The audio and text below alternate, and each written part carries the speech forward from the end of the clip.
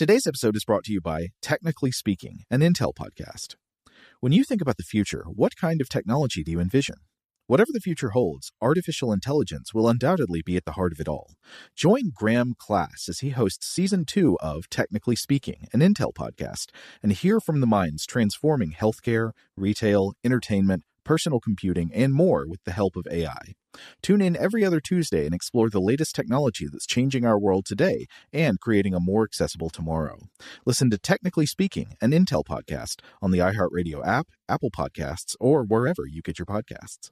What's up, this your boy Lil Duval, and check out my podcast, Conversations with Unc, on the Black Effect Podcast Network. Each and every Tuesday, Conversations with Unc podcast feature casuals and in-depth talk about ebbs and flows of life and the pursuit of happiness. Unlike my work on stage, I tap into a more serious and sensitive side to give life advice and simply offer words of encouragement, yet remind folks to never forget to laugh. Every Tuesday, listen to Conversations with Unc, hosted by Lil Duval on the Black Effect Podcast Network, iHeartRadio app, or wherever you get your podcasts. Presented by AT&T. Connecting changes everything. Okay, picture this. It's Friday afternoon when a thought hits you. I can spend another weekend doing the same old whatever, or I can hop into my all-new Hyundai Santa Fe and hit the road. With available H-Track all-wheel drive and 3-row seating, my whole family can head deep into the wild. Conquer the weekend in the all-new Hyundai Santa Fe. Visit HyundaiUSA.com or call 562-314-4603 for more details. Hyundai, there's joy in every journey. Get emotional with me, Radhi Devlukia, in my new podcast, A Really Good Cry. We're going to be talking with some of my best friends. I didn't know we were going to go there on this. People that I admire. When we say listen to your body, really tune into what's going on. Authors of books that have changed my life. Now you're talking about sympathy, which is different than empathy, right? Never forget, it's okay to cry as long as you make it a really good one. Listen to A Really Good Cry with Radhi Devlukia on the iHeartRadio app, Apple Podcasts, or wherever you get your podcasts.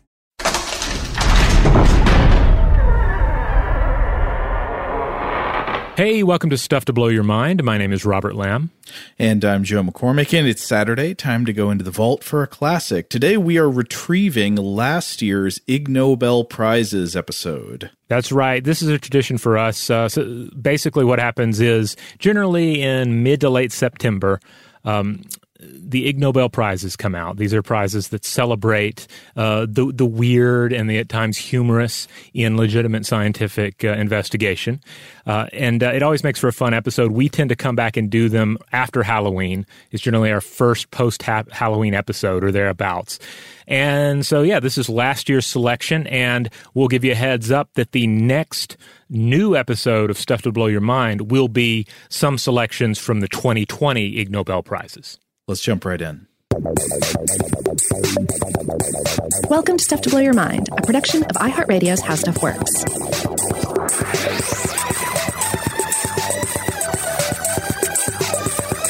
Hey, welcome to Stuff to Blow Your Mind. My name is Robert Lamb. And I'm Joe McCormick, and we are revisiting a yearly tradition. That's right. Every year, pretty much about this time, we look and see what was honored at this year's Ig Nobel Prizes. The prizes themselves come out, I believe, at the end of September or the very beginning of October. Bad timing for us. Yeah, because that's when we want to get into our Halloween content, and so we always do. We just steamroll ahead into the Halloween content, and then afterwards, especially after the dust is sort of settled on the Ig Nobel Prizes, the mainstream media coverage of the event has died away, then we come back and we pick through the winners, and sometimes we cover absolutely everything.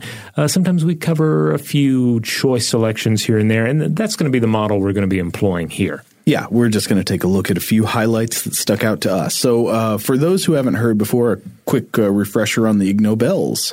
Yeah, they've been awarded each year since 1991 by the publication The Annals of Improbable Research. The purpose of the award, according to the editors of Improbable Research, is to, quote, honor achievements that first make people laugh and then make them think. Furthermore, they stress that the 10 prizes aren't necessarily meant to pass judgment on the winners. Instead, the official website website emphasizes that the prizes, quote, celebrate the unusual, honor the imaginative, and spur people's interest in science, medicine, and technology. And the principal individual here is editor Mark Abrams. So yeah, every year it is just it's making fun of the idea a little bit of the Nobel Prizes, which celebrate, key advancements and key examples of work that are really pushing forward our understanding of ourselves and the universe and nature. And the Ig Nobel Prizes tend to highlight more absurd entries, but not necessarily entries that are completely useless. And I think that's an important thing to stress, and something we've tried to stress in the past when covering the event, is that studies that are honored by the Ig Nobel Prizes may be snicker-inducing. They may seem a little silly at first glance, but they are all works of real science, of real ingenuity. And if nothing else, they are helping to expand the threshold of human understanding. Mm-hmm. Yeah, I think one of our favorite things to explore on this show is realizing that there's an interesting question in a place you wouldn't have expected to find it. And that's what a lot of this research does. And so on that note, let us turn to the first Ig Nobel Prize winning study that we would like to highlight here today. And that is the 2019 award winner in physics, awarded to Patricia Yang et al. For studying how and why wombats make cube-shaped poop. Wombats are so cute. They are. They are so adorable to look at. Obviously the babies, any baby animal is going to be adorable. But even the adults look like living teddy bear creatures, like living teddy bear marsupials. I bet they're just nightmarish. Given how cute they are, I'm sure they kill thousands of people every year. No. To be clear, they can protect themselves, and sometimes they do harm humans if provoked. Or I think there have been cases where, there was a wombat that had the mange or something like that, and was therefore a little more agitated. So yes, they are kind of tough customers in their own right. They're not straight up Wolverines or anything, but they can look after themselves. So this particular paper, How Do Wombats Make Cubed Poo? This was presented at the 71st annual meeting of the APS Division of Fluid Dynamics, and I believe this was presented in Atlanta, Georgia, where, of course, we record the show. Yeah, I think at least part of the team is Georgia Tech, right? Yeah. Yeah. So the species here, Wombatus ursinus, is a pudgy herbivore, roughly the size of a kind of a thick dog, a really thick dog. And it's a marsupial. They have pouches, but since they're burrowers, they have backward pouches so as not to fill the pouch up with dirt and endanger the young one that may be within the pouch. Oh, interesting. So if they're pulling themselves forward on their belly through the dirt, the dirt does not go in. Right, yeah, because we can all imagine the cartoon scenario of it just filling up with dirt, right? Right. They have a slow metabolism. They feed mostly on grasses and roots, and they're largely nocturnal or crepuscular. So they're they're not going to venture out usually in the brightest light of the day. They may come out though on particularly overcast days. And they can put up a fight if threatened, and you'll find them in Australia and in Tasmania. They're cute. They're not endangered, despite being treated as vermin by some farmers. And, I love this. Groups of wombats are sometimes called a mob, sometimes just called a group, but sometimes they're also known as a wisdom of wombats. Oh, man, that's better than a murder of crows. That is. Just imagine, these wise, cute, elder wombats that have so much wisdom to share with the world. I don't mean to be mean, but they don't necessarily look wise. They do look cute. They look more clever than wise. Well, what would you refer to them as? Like a snuggle of wombats? It would be a snuggie of wombats. That's pretty good. Or a slanket of wombats. A slanket of wombats. I like that. But one of the more puzzling attributes of the wombat has long been their poop, because it is cubic. And we're not talking necessarily perfectly cubic in a geometrical sense. But yet, for a world mostly devoid, pretty much completely devoid of natural squares, certainly natural biological squares, this is pretty darn cubic. Yeah, totally. If you come across these things in nature, you would think they were made by humans. Yeah, they look kind of like chocolate marshmallows, like really square chocolate marshmallows, if you see a picture of them.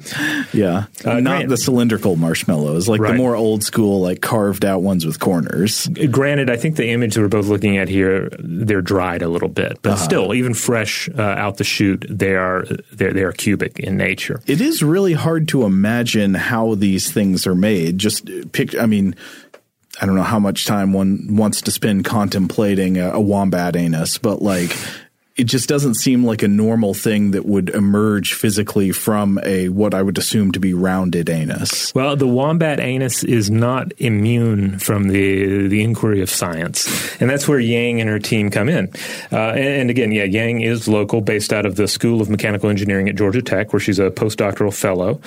So since she's local, maybe we should have her on the show, because she's not just a one-time Ig Nobel winner; she's a two-time Ig Nobel winner, because she and co-author David Hu also shared the 2015 Ig Nobel Physics Prize for testing the biological principle that nearly all mammals empty their bladders in about 21 seconds, plus or minus 13 seconds. Well, I don't know. The plus or minus 13 seconds buys you a pretty big window there. But yeah, I find myself very often thinking about this one in the bathroom. So, having turned away from the world of urine, the researchers were interested by this puzzle of the wombat poop. So they looked at how differences in wombats' digestive processes and soft tissue structures informed this curious structure.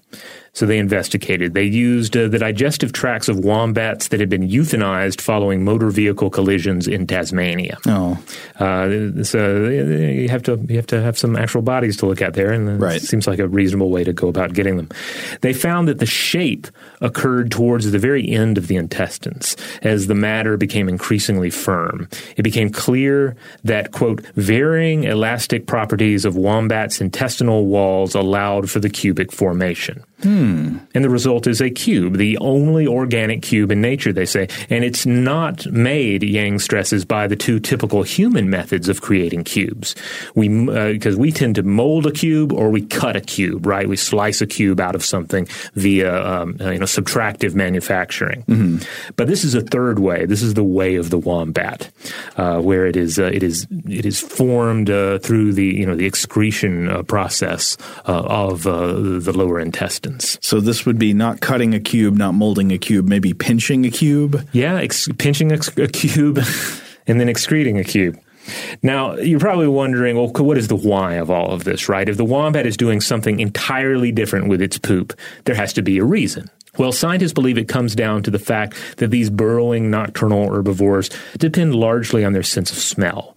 They largely communicate by smell, and therefore, like various other animals that are also smell dependent, their fecal matter is their calling card. You have a dog, how they behave, the heightened importance of fecal matter in the dog world. Yeah, out on a walk in the neighborhood, poop is like a Facebook status update. Yeah. It's like, you're interested, you want to check it out. Like we just see something we don't want to step in. Maybe the sense data there is just telling us not to step in it. Mm-hmm. But to a dog with far heightened sensibilities, there's a lot of data in the sense emerging from that poop. It's interesting stuff. And so while something like a cat hides its poop because it doesn't want to be known to either its many prey animals or its many predators, wombats are a different matter. Today, wombats don't have many natural predators, certainly adult wombats, and they use their piled feces to mark territory and to communicate with other wombats.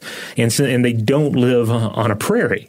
There are ups and downs to the topography of their natural habitat, and placing their poops at higher elevations, such as atop some rocks, on top of a log, or on a ledge, it makes it stand out more visually to other wombats. And again, they don't have great sense of sight, but still, you put it up there on a ledge, more wombats are able to see it, and then the wombats can come in and take a more informed smell of the wombat poop and learn something about its maker. So the wombat rectum is sort of designed by evolution to create poop monuments, like testaments to the will of the wombat that occupies this territory. poop that stays put, basically, which is, interestingly, quite the exact opposite of the round goat feces that many of you have probably seen emerging from the rear end of a goat, which is believed to have evolved to roll downhill and essentially self-hide in hilly or mountainous terrain. So as better maybe to throw off a cougar that could be pursuing you or something. Right, yeah. Like for the goat, it's better that the poop just gets lost. But for the wombat has very specific needs that require the poop to remain in sight and to be found. And so, yeah, it's basically with the wombats, it's highly adaptive to be able to poop cubes that stay put. It's part of their language of expression. Now, naturally, there are potential biomimetic possibilities here. In the future, Yang says, we might see human-created cubes produced not by molding or cutting, but by this sort of excretion. So I can't help but wonder if this will be the future of our Valentine's Day chocolates. Oh, yes, like a mechanical industrial anus for pooping out chocolate in exactly that shape. Exactly. Delicious. So that's the physics prize. And, I just love this story because wombats are such interesting creatures. And this is ultimately extremely insightful. Like this is something that, yes, it's laughable because it's poop from a cute marsupial. But on the other hand, it really illustrates something amazing about evolution and also highlights where we might go in the future when it comes to making cubicle candy. And if you want to learn more about this, Patricia Yang also has a website, patriciayang.net. Excellent. Well, maybe we should take a quick break, and then when we come back, we can talk about dirty money. Shout out to Astepro for sponsoring this episode and providing us with free samples. Rob, as the local host with allergies here, they sent you some of their nasal spray to treat your allergies. What was your experience like? Yeah, that's right. I always wrestle with the pollen a bit when it rolls in during the spring, so they sent me the little nasal spray. I tried out the product, and yeah, it sure did help me get on top of my symptoms for the day. And it's so fast-acting, it was already kicking in before I left the house. Astepro is a first-of-its-kind nasal allergy spray. It's the fastest 24-hour over-the-counter allergy spray. It starts working in 30 minutes, while other allergy sprays take hours. Astepro is the first and only 24-hour steroid-free allergy spray. Astepro delivers full prescription-strength indoor and outdoor allergy relief from nasal congestion, runny and itchy nose, and sneezing. Get fast-acting nasal allergy symptom relief with Astepro. Go to asteproallergy.com for a discount so you can get Astepro and go today. ASTEPRO allergy.com. Astepro and go. Use as directed for relief of nasal congestion, runny nose, sneezing, and itchy nose due to allergies. Today's episode is brought to you by eBay. eBay Motors is here for the ride. Remember when you first saw the potential? And then, through some elbow grease, fresh installs, and a whole lot of love, you transformed 100,000 miles and a body full of rust into a drive that's all your own. Look to your left. Look to your right. It's official. No one's got a ride like this. There's nothing else that sounds like, feels like, or looks like the set of wheels in your garage. With over 122 million parts, you can make sure your number one ride or die stays running smoothly so there's no limit to how far you can take it. Brake kits, turbochargers, engines, exhaust kits, roof racks, LED headlights, bumpers, whatever your baby needs, eBay Motors has it. And with eBay Guaranteed Fit, it's guaranteed to fit your ride the first time, every time, or your money back. Plus, at these prices, well, you're burning rubber, not cash. Keep your ride or die alive at ebaymotors.com. Eligible items only. Exclusions apply. Get emotional with me, Radhi Devlukia, in my new podcast, A Really Good Cry. We're going to talk about and go through all the things that are sometimes difficult to process alone. We're going to go over how to regulate your emotions, diving deep into holistic personal development, and just building your mindset to have a happier, healthier life. We're going to be talking with some of my best friends. I didn't know we were going to go there on this. People that I admire. When we say listen to your body, really tune into what's going on. Authors of books that have changed my life. Now you're talking about sympathy, which is different than empathy, right? And basically have conversations affirmations that can help us get through this crazy thing we call life. I already believe in myself. I already see myself. And so when people give me an opportunity, I'm just like, oh, great, you see me too. We'll laugh together, we'll cry together, and find a way through all of our emotions. Never forget, it's okay to cry as long as you make it a really good one. Listen to A Really Good Cry with Radhi Devlukia on the iHeartRadio app, Apple Podcasts, or wherever you get your podcasts. The Therapy for Black Girls podcast is an NAACP and Webby Award-winning podcast dedicated to all things mental health, personal development, and all of the small decisions we can make to become the best possible versions of ourselves. Here, we have the conversations that help Black women decipher how their past inform who they are today and use that information to decide who they want to be moving forward. We chat about things like how to establish routines that center self-care, what burnout looks and feels like, and defining what aspects of our lives are making us happy and what parts are holding us back. I'm your host, Dr. Joy Harden Bradford, a licensed psychologist in Atlanta, Georgia, and I can't wait for you to join the conversation every Wednesday. Listen to the Therapy for Black Girls podcast on the iHeartRadio app, Apple Podcasts, or wherever you get your podcasts. Take good care, and we'll see you there.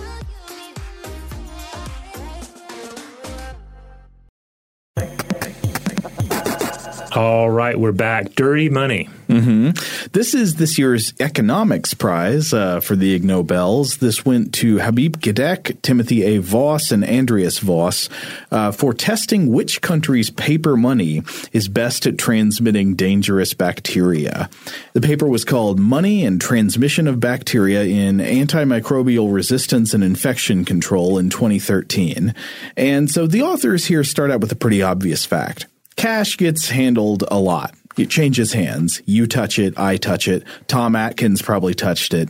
Ted goes to the bathroom and then he touches it. You sneeze, then you handle it. Then you pay for your lunch with it. Somebody pays me the gambling debts they owe me with that same money. It seems like a pretty obvious vector for disease transmission. Yeah, when you were a kid, you probably heard this. And if you, like me, are a parent, you've probably said this. Don't put that money in your mouth. It's filthy. Right. I mean, for some reason, when I was reading about this research, the thing that kept popping into my mind is that episode of Parks and Recreation where you find out that all the Pawnee citizens drink from water fountains by putting their mouth over the fountain part. I'd completely forgotten about this until you mentioned it. Yeah. There was also a skit from the Upright Citizens Brigade that comes to mind. Yes, that we can't go into full detail about here, but you can probably figure it out. Yeah, somebody who chose to pay for things with befouled pennies that they themselves had intentionally befouled. Right. But as we know, not all physical substrata are equally hospitable to germs. So the authors here tested different national currencies to see how well they transmitted various multi-drug resistant bacteria, including methicillin-resistant Staphylococcus aureus, or MRSA, an extended spectrum of beta-lactamases producing E. coli, and vancomycin-resistant enterococci, or VRE. So here's the method. The authors got a bunch of different banknotes from different countries, including the euro, the US dollar, Canadian dollar, the Croatian kuna, the Romanian leu, the Moroccan dirham, and the Indian rupee. And they first, of course, started off sterilizing the cash with UV radiation. You don't want to bring in any pre-existing germs. Right. Then they inoculated the money with incubated strains of the bacteria they were testing. And then the cash was left out to dry for several lengths of time, I think 3 hours, 6 hours, and 24 hours. And then the experimenters tested which banknotes allowed bacterial colonies to survive after the various drying periods. And then in the second experiment, they also tested the effects of people rubbing the banknotes with sanitized hands. Would the bacteria transfer from the infected banknotes to people's hands? So which money came out on top? Well, the Romanian leu was one of the most germ-friendly. It yielded all 3 drug-resistant pathogens after 3 and 6 hours of drying, and it was the only currency that still had a pathogen after a full day of drying, and that pathogen was VRE. The Canadian and U.S. dollar yielded only MRSA. So I assume it's the U.S. money that Scrooge McDuck swims through in his vault. Oh, well, maybe he had it purified, because I've always heard that Scrooge McDuck was actually a bit of a germaphobe. Oh, yeah? Did he take after Howard Hughes? Yeah. Yeah. Okay, so the euro yielded only the E. coli strain after 3 and 6 hours and VRE after 3 hours. The rupee, only VRE. The Croatian kuna did not yield any of the pathogens at any period. So in the second stage of the experiment, they studied the transmission of bacteria from banknotes to hands after rubbing. The euro did not transmit bacteria to hands, but the US dollar and the Romanian leu did. Oh, and they make sure to point out that all the money was sterilized with UV radiation after the testing, so it was safe to return to circulation. And the authors also point out that this means that the type of banknote paper in circulation could have epidemiological implications. They think major variables here are probably like the materials used in creating the fiber of the banknotes. The Romanian leu, for instance, which seemed to be the most germ-friendly, has plastic content that is designed to improve durability and make it harder to counterfeit, but it also seems to create a more pathogen-friendly environment that many of the other fibers and materials used in paper money don't create. So this would be like when we've ever handled currency that basically has like little clear plastic windows in it? Yeah, it could be that, or it could be more spread out throughout. I don't know exactly what's going on with the Romanian leu, but it has polymer content that apparently is germ friendly, or even, not just germ friendly, but like antibiotic resistant germ friendly. But the Croatian kuna, you can take that and just stick it directly in your mouth. No, I mean, I wouldn't recommend that, but it seems like in this particular test, the kuna turned out very well. So maybe this is something other countries should consider and test out when designing the next generation of paper notes. Maybe take some inspiration from how the Croatian kuna is made. It seems to be an inhospitable environment for all of the pathogens tested. I don't know if this is something that has ever even figured into currency design before. Have they ever considered how well currency transmits bacteria? And just how gross money is? Yeah. I mean, granted, there is less of it that is used on a daily basis for many populations, using our cards more often, electronic payments, etc. But still, there's a lot of cash out there, and it's troubling to think about how dirty it is, that you get sick from money, not in a spiritual sense, which I think we're all accustomed to, but in an actual biological sense. Even if it's kuna, I'd just say don't put money in your mouth. Don't put it in there. Okay, so also I wanted to talk about one, not for a long time, just a quick look at the 2019 Anatomy Prize, which was awarded to Roger Musset and Boris Bengudifa for measuring scrotal temperature asymmetry in naked and clothed postmen in France. And it's not just postmen. They study bus drivers too, and then people whose professions you don't even know. The original research was published in the journal Human Reproduction in 2007. So humans are mammals showing bilaterally symmetrical anatomy. If you split us in half lengthwise, you will mostly see the halves as mirror images of one another.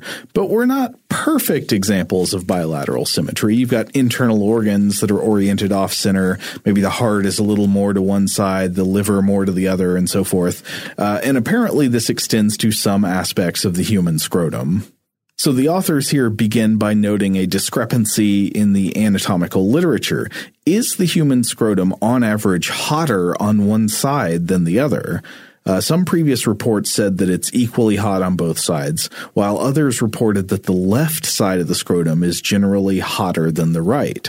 Interesting. And of course, this comes down to the fact that, of course, on one side is one testicle, on the other side is the other testicle. And of course, part of the whole design of the testicles has to do with the fact that there's an importance of maintaining certain temperatures. Absolutely. I mean, this is highly reproductively significant information. Temperature of the male reproductive organs plays a role in gamete production and thus in fertility. So, in fact, the major biological purpose of the scrotum, as you alluded to, seems to be thermoregulation, to move the testicles near or away from the body to help keep them as close to optimal temperature as possible.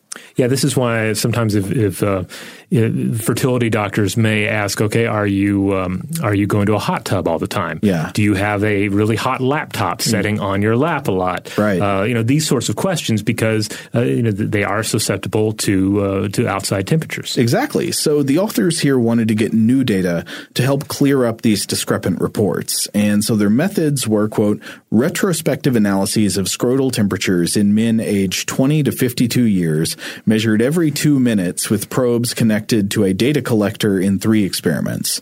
So, 3 different experiments. They tested this out both naked and clothed in a number of different body positions. They also tested it on, yes, postal workers who were working in a standing position for 90 minutes at a time. And they also tested it out on bus drivers who were working in a sitting position for 90 minutes at a time. And they found that, especially in the clothed state, left scrotal temperature was higher, significantly higher than right scrotal temperature. Now, why is this? They offered a number of possible explanations, including differences in blood flow and cutaneous heat receptors, bilateral differences in testicular volume. So if like one testicle is bigger than the other, that might also affect temperature.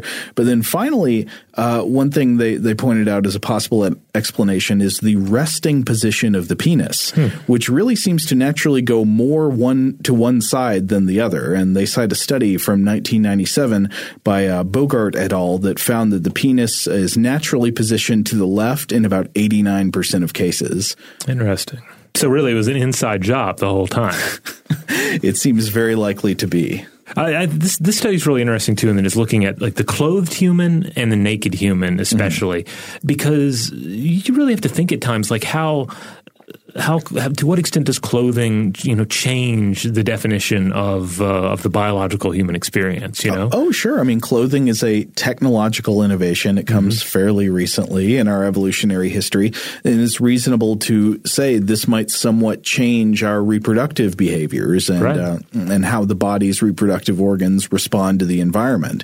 So, like part of the environment our bodies were shaped for might not necessarily be having like the testicles tightly packed against the body within some kind of container all the time. Right. Though, I mean, to our credit, like that I think was a huge accomplishment. Like if you think back to a time when human beings did not have underwear, meaning they did not have as much control on like how tightly bound parts of their body were to their person.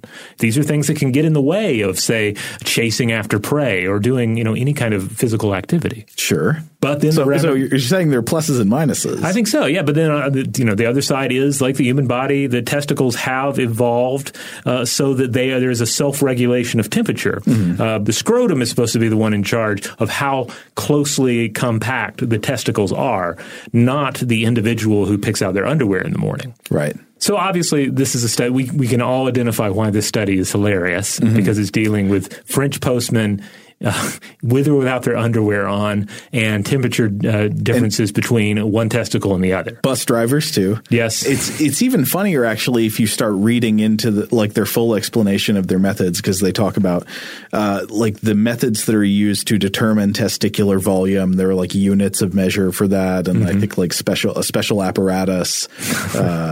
It's called like an orchidometer or something. This like that. This is the probe that was mentioned. No, I think the orchidometer. I might be getting that word wrong. It's something like that. It's to measure testicular volume. Oh, okay. I don't know exactly what the deal with the probe was. They didn't like have a diagram that I found. But still, again, this gets down to human biology, reproductive systems. So it is an important study.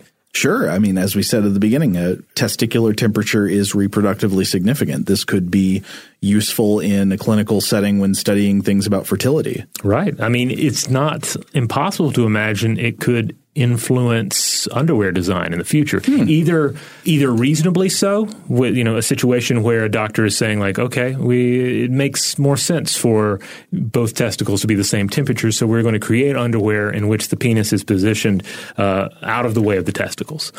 Or perhaps more likely, you have a situation where somebody who just wants to sell some underwear looks at this study and starts saying, hey, you don't want to be one of those asymmetrical testicle temperature people. You want to have both testicles the same temperature, and the only way you're going to do that is by buying this special pair of $30 underwear. Well, against that person's marketing concerns, I think the study found that while I think the major differences were when people were clothed, but there also were some asymmetries even when people were naked, depending on like what position they were in. All right. Well, on that note, we're going to take another break. But when we come back, we will discuss diaper changing machines. Today's episode is brought to you by eBay. eBay Motors is here for the ride. Remember when you first saw the potential? And then, through some elbow grease, fresh installs, and a whole lot of love, you transformed 100,000 miles and a body full of rust into a drive that's all your own. Look to your left. Look to your right. It's official. No one's got a ride like this. There's nothing else that sounds like, feels like, or looks like the set of wheels in your garage. With over 122 million parts, you can make sure your number one ride or die stays running smoothly, so there's no limit to how far you can take it. Brake kits, turbochargers, engines, exhaust kits, roof racks, LED headlights, bumpers, whatever your baby needs, eBay Motors has it. And with eBay Guaranteed Fit, it's guaranteed to fit your ride the first time, every time, or your money back. Plus, at these prices, well, you're burning rubber, not cash. Keep your ride or die alive at ebaymotors.com. Eligible items only. Exclusions apply. Get emotional with me, Radhi Devlukia, in my new podcast, A Really Good Cry. We're going to talk about and go through all the things that are sometimes difficult to process alone. We're going to go over how to regulate your emotions, diving deep into holistic personal development, and just building your mindset to have a happier, healthier life. We're going to be talking with some of my best friends. I didn't know we were going to go there on this. People that I admire. When we say listen to your body, really tune into what's going on. Authors of books that have changed my life. Now you're talking about sympathy, which is different than empathy, right? And basically have conversations that can help us get through this crazy thing we call life. I already believe in myself. I already see myself. And so when people give me an opportunity, I'm just like, oh, great, you see me too. We'll laugh together, we'll cry together, and find a way through all of our emotions. Never forget, it's okay to cry, as long as you make it a really good one. Listen to A Really Good Cry with Radhi Devlukia on the iHeartRadio app, Apple Podcasts, or wherever you get your podcasts. The Therapy for Black Girls podcast is an NAACP and Webby Award-winning podcast dedicated to all things mental health, personal development, and all of the small decisions we can make to become the best possible versions of ourselves. Here, we have the conversations that help Black women decipher how their past inform who they are today and use that information to decide who they want to be moving forward. We chat about things like how to establish routines that center self-care, what burnout looks and feels like, and defining what aspects of our lives are making us happy and what parts are holding us back. I'm your host, Dr. Joy Harden Bradford, a licensed psychologist in Atlanta, Georgia, and I can't wait for you to join the conversation every Wednesday. Listen to the Therapy for Black Girls podcast on the iHeartRadio app, Apple Podcasts, or wherever you get your podcasts. Take good care, and we'll see you there.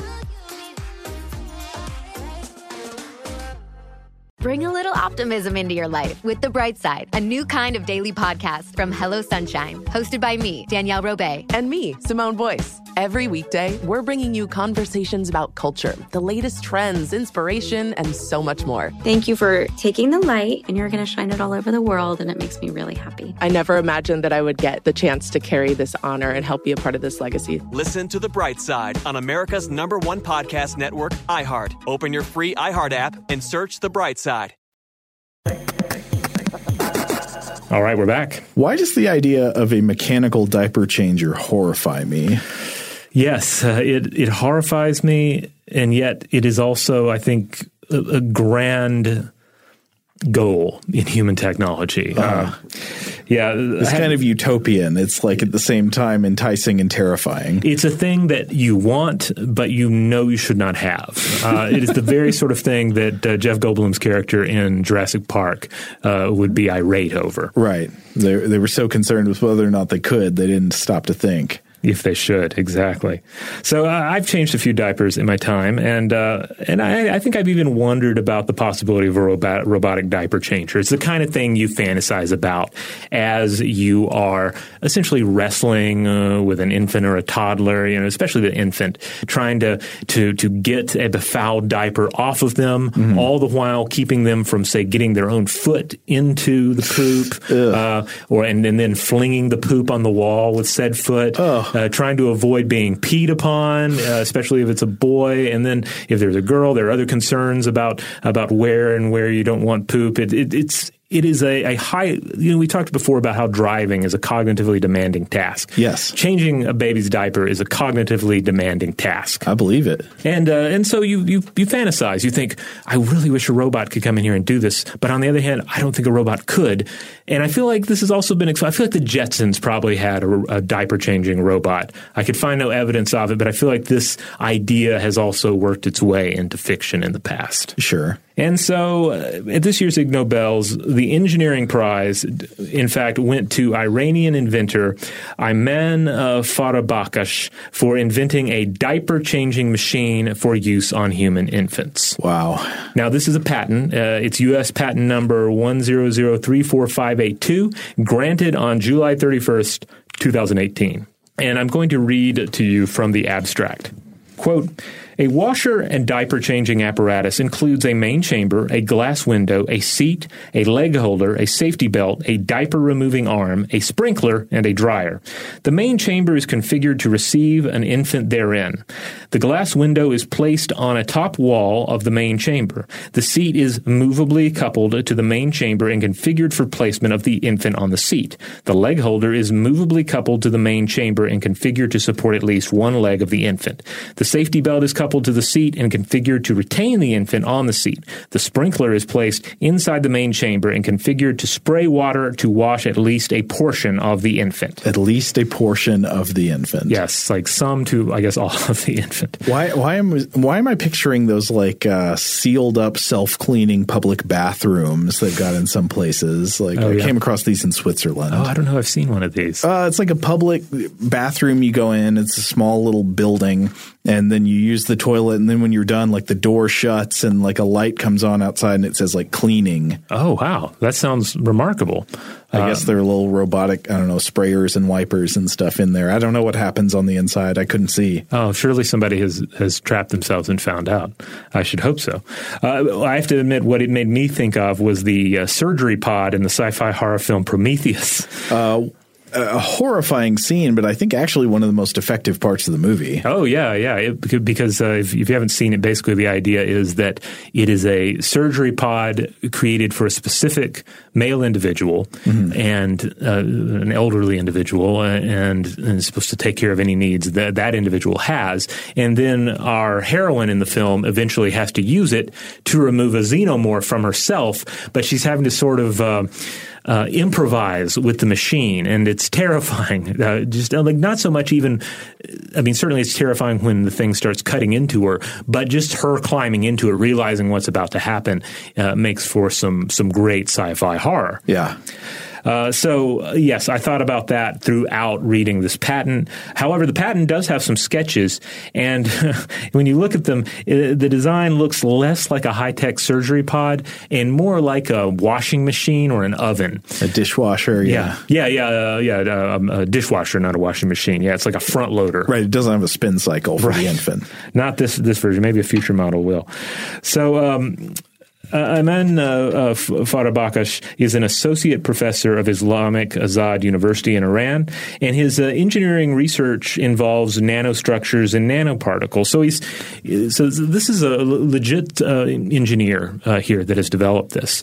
And here's a little more from his patent. Quote, the apparatus may be said to be automatic in some implementations, in that once the infant is placed inside the apparatus, various steps may in some cases be carried out automatically without needing the operator to touch the infant or interact manually with the diaper or infant during the changing process, which may create a more sanitary environment for the ambient area and the operator's hands. So I looked for more background on this concept, and I wasn't able to find much to really shed light on just like how serious he is with the proposal. As in, does he seriously see this as a place our technology will get to within a human lifespan, or is this more of a sort of an engineering thought experiment? Like, if you could create this thing that we sometimes fantasize about existing, how might we go about it? What might an apparatus like that look like? Sure, because, I mean, again, jokes aside, as you mentioned earlier on, it is a job that people really probably would like to outsource if they felt they could do it safely. And if it is a thought experiment, though, it is kind of a perfect thing to think about when contemplating the idea of having machines that operate alongside humans or upon humans in a human environment. Because I can think of very few examples of such a highly sensitive and specialized job for a machine than changing the diaper of an infant. Because granted, we desire a mechanical baby changer because, number one, it's a gross job. Number two, it can be challenging or frustrating to do. And number three, it absolutely has to be done. Yeah, it is a job that is in extremely high demand and nobody wants to do. And certainly we've already thrown machines at jobs that fit all three of these bullet points, such as sewer cleaning robots, creating some sort of a mechanical device that goes through like a pipe and helps clean it out, or at least go down there and look and see what the clog might be. But there's far less risk in cleaning a sewer, right? Right, yeah. Unlike a clog in a city sewer system, a human infant is, one, the most valuable thing in your life. Right. Number two, it's afforded legal protection. Like, it is a person, and if you don't take care of it correctly, you could go to prison. And also, it's susceptible to pain and injury. Getting more into the personhood part, like this is a human child and not a sewer clog. However, like a clog, the baby is limited in its ability to fend for itself, which I think also ties into the horror of letting the machine have a go at the diaper. Right. Now, granted, we already live in an age of robot-assisted surgery, such as various, prostate surgeries. But in these cases, we're talking about the machine having an advantage in its ability to use tiny instruments that humans would have, a little more difficulty operating. And then there's also going to be a human operator in the room for those. And I guess presumably with this diaper-changing device, the language of it tends to imply that it's sort of hands-off, or it could be hands-off. The robotic baby changer, however, it doesn't really benefit from tiny tools. It doesn't really have an advantage over human hands, or more specifically, a human ability to roll with what is often a puzzle. Again, how to wipe the poop without the child getting a foot in the poop, how not to be peed upon, how to keep the child from rolling over, grabbing the diaper and flinging it, etc. If you've ever performed this task, you know that a lot of things can go wrong and will go wrong on the diaper changing table. Yeah, I mean, I see a huge difference here in that, like, robot-assisted surgery is not for the purpose of allowing the doctor to not have to do the surgery. Right. It's to, like, increase the doctor's capabilities. Yeah, to increase the efficiency of the surgery. Yeah. And I do not see a way in which having the machine involved improves the efficiency of changing a baby's diaper. As such, I would say that this sort of machine seems to me to be more of an end game of robotics, because creating machines that can work alongside us in human habitats, that's challenging work. It's hard to imagine a more challenging place than the diaper changing station to throw a machine.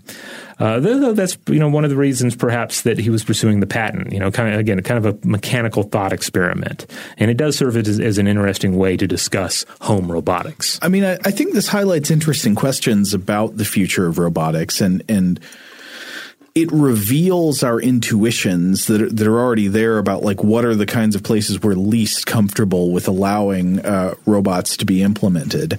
I mean, even if you came up with a pretty good robotic system that worked pretty much all the time, people still probably might just not feel comfortable with, like, allowing robotic arms to be moving around near their baby, right? Right. But like one of my for very understandable reasons. Yeah, like one of my I think a very positive area of robot exploration is in elder care, particularly among Japanese robotics companies. In that case too, you're looking at aging population with fewer individuals to look after them, and also you're dealing with environments where, for instance, if you need help getting up and down from a toilet, which is something that, that can and will happen with individuals of advanced age.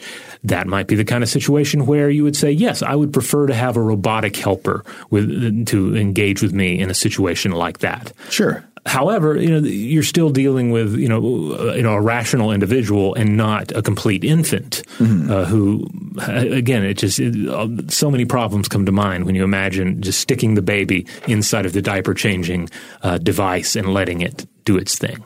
Like best case scenario, you put the baby in and you just get an error message. It's like trying to operate any printer where all you want to do is get this one thing done, but there are a million things that can and do go wrong, and you just end up having to do something else. Change the diaper yourself in this case.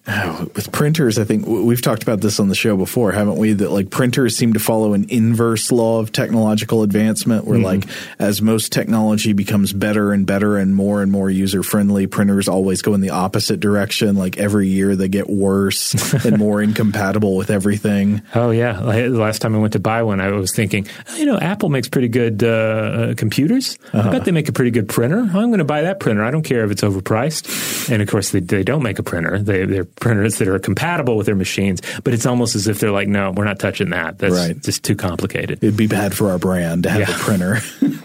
We'll do the printer when we do the baby changing robot. All right, so we're going to go ahead and call it there because, let's see, we covered poop. We covered more poop, scrotums, bacteria you might associate with poop. Right, yeah. The diaper, robots, really just a good haul overall. Now, once again, we did not cover all of the winners here. We didn't even list them. There were some more interesting ones. There was one about the health effects of eating pizza, specifically Italian pizza made in Italy. Does it prevent cancer, I believe, was that one got picked up in the media a lot. Yeah. There's another one that I think we want to return to at some point just as a follow-up to an episode we did earlier this year about the facial feedback hypothesis. Yes. And this had to do with the psychologists involved in early research on the facial feedback hypothesis participating in failed replications of their own work. And that leads to an interesting bigger discussion about, the role, like how you communicate scientific validity and whether effects are, quote, real or not. So that's worth revisiting, I think. Absolutely. If you want to check out the full list of 2019 winners, in fact, if you want to check out the full list of all winners from the very beginning of the Ig Nobels, head on over to www.improbable.com. That's, of course, Improbable Research. They're the publication that puts out the awards each and every year.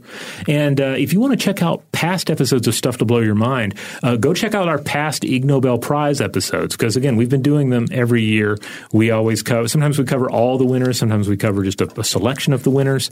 But without fail, they always highlight some wonderful studies that also invoke laughter. Every year it's Frankalicious. They make you laugh. They make you think. Yes. Yeah. And if you want to check out all those episodes, stufftoblowyourmind.com is the website. If you want to check out our other podcast, inventionpod.com is the place to find Invention, a journey through human techno history. I believe it's November right now. We're doing a lot of food related inventions over at Invention, including canning, which is really fascinating. You take it for granted, but canning technology is amazing. No doubt. Check it out. Huge thanks, as always, to our excellent audio producer, Seth Nicholas Johnson. If you would like to get in touch with us with feedback on this episode or any other, to suggest a topic for the future, or just to say hello, you can email us at contact@stufftoblowyourmind.com.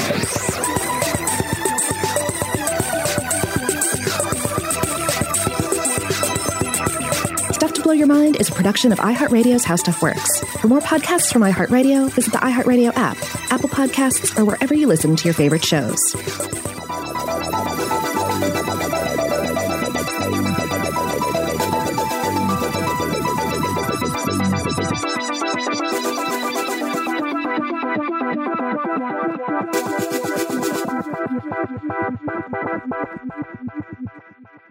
Today's episode is brought to you by Visible.